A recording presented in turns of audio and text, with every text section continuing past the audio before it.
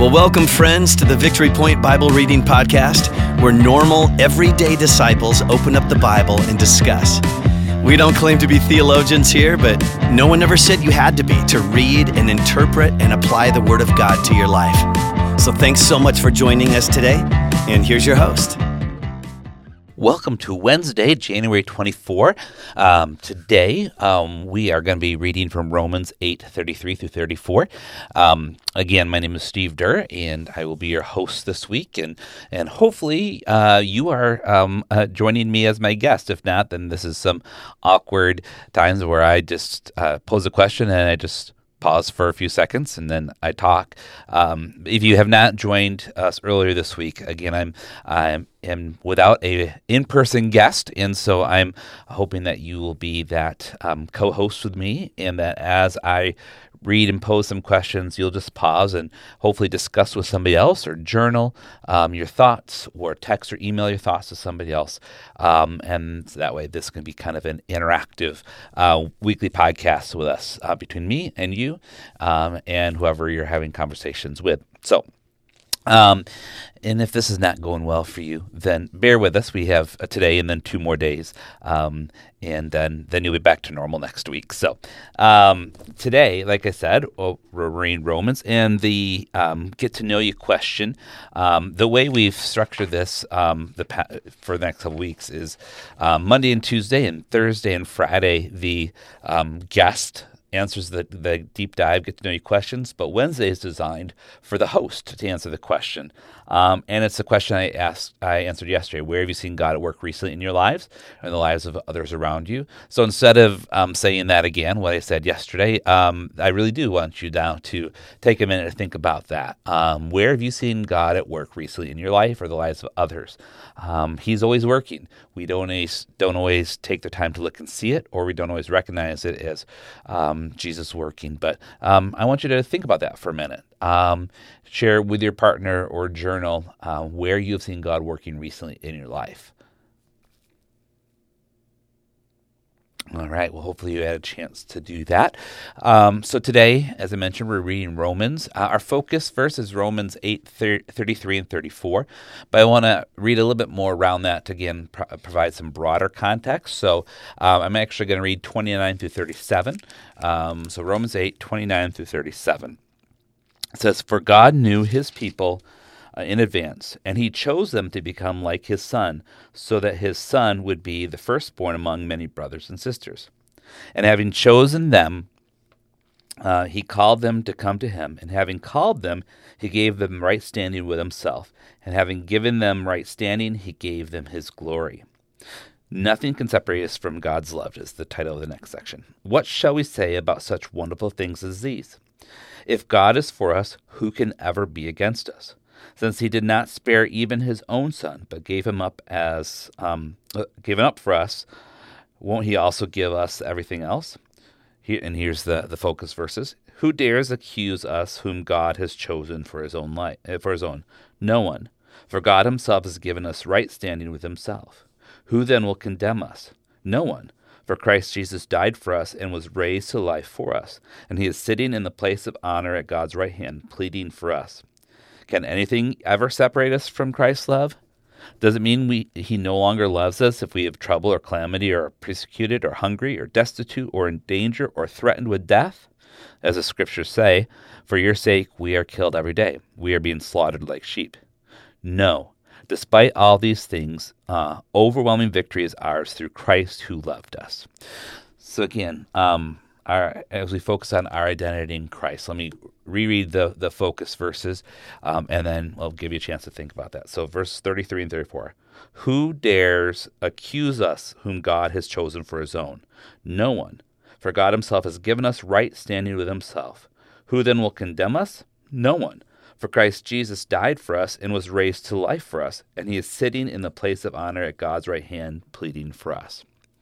So what does this passage say about who you are in Christ, your identity in Christ? What do we learn from this about who God has made us to be? So take a minute to share that with your partner, or journal your thoughts. For me, what really sticks out, I don't know if this is an actual word or not, but I made it up, in Jesus, we are uncondemnable. This verse talks about who dares accuse us, who dares condemn us. And what the passage is saying is nobody. Nobody has the right to condemn us. Now, people might try. There are people who might tell us that we are not worthy, might condemn us for what we do, might say what we're doing is wrong. Even Satan tries. But because of God's love for us, nothing can separate us from that. We have, because God has redeemed us, no one has that right or ability to condemn us. This often reminds, sorry for my pause there, what this kind of reminded me of as I read this is the story where Jesus is during his preaching, and a woman who was caught in adultery is brought before him, and the religious leaders are there, and they all picked up stones to get ready to stone her because of the sin she did. But Jesus said, hold on, wait a second. If you are without sin, you cast a stone. Anyone who hasn't sinned, go ahead, throw the stone. And one by one, the people there dropped the stones and walked away. And when they're all gone, Jesus asked, the lady who condemned you, and she said, no one's left. So Jesus said, therefore neither do I. I don't condemn you either. So go and sin no more. Just again, nobody has the right to condemn us. And so that's who we are in Christ as our identity. So, sorry if that was a bit rambling. If this is the truth about who you are, how should you live differently? So talk about that now. If this is true about who you are, and again, I believe it is true about you, it's true about me, how should we live differently?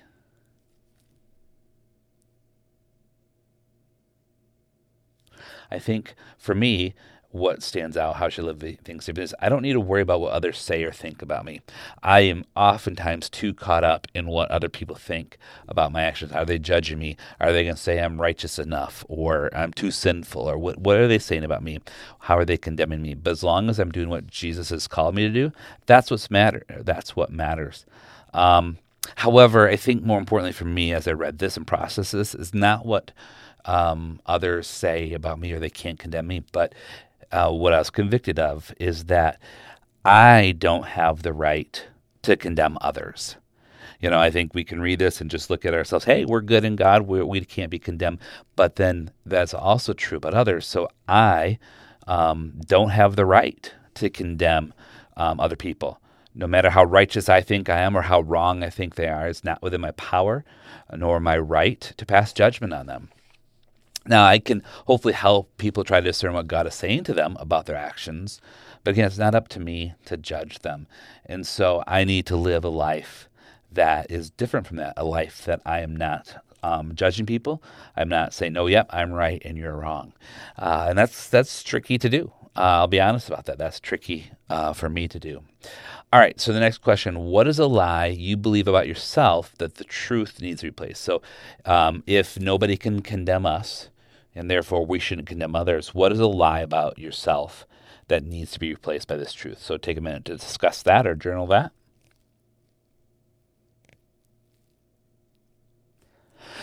For me, I struggled with how to articulate what I'm thinking on this, the lie that needs replaced. I guess I oftentimes think that it's my job as a believer to point out the sin in others.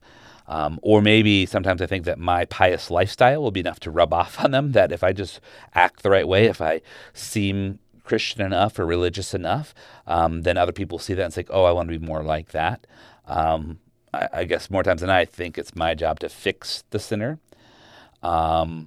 Or that's my job to bring the person caught in adultery to be stoned. I mean, I know that I won't be the one that casts a stone, but hey, I need to bring to light what's going on. And I think those are all lies. It's arrogant on my part, but it's lies that it's not my job to point out how other people are sinning. It's not my job to try to fix them, to try to point out, hey, what you're doing is wrong.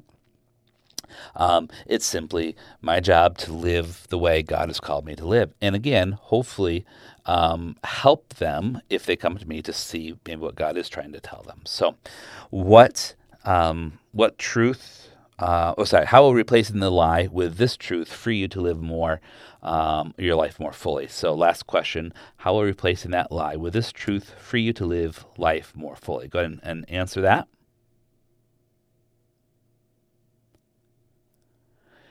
I guess for me, the biggest thing is if I truly replace this lie that that's not my job to condemn others, is that I won't pick up stones to throw at others. I won't be trying to see the fault or the errors in others that I need to try to fix.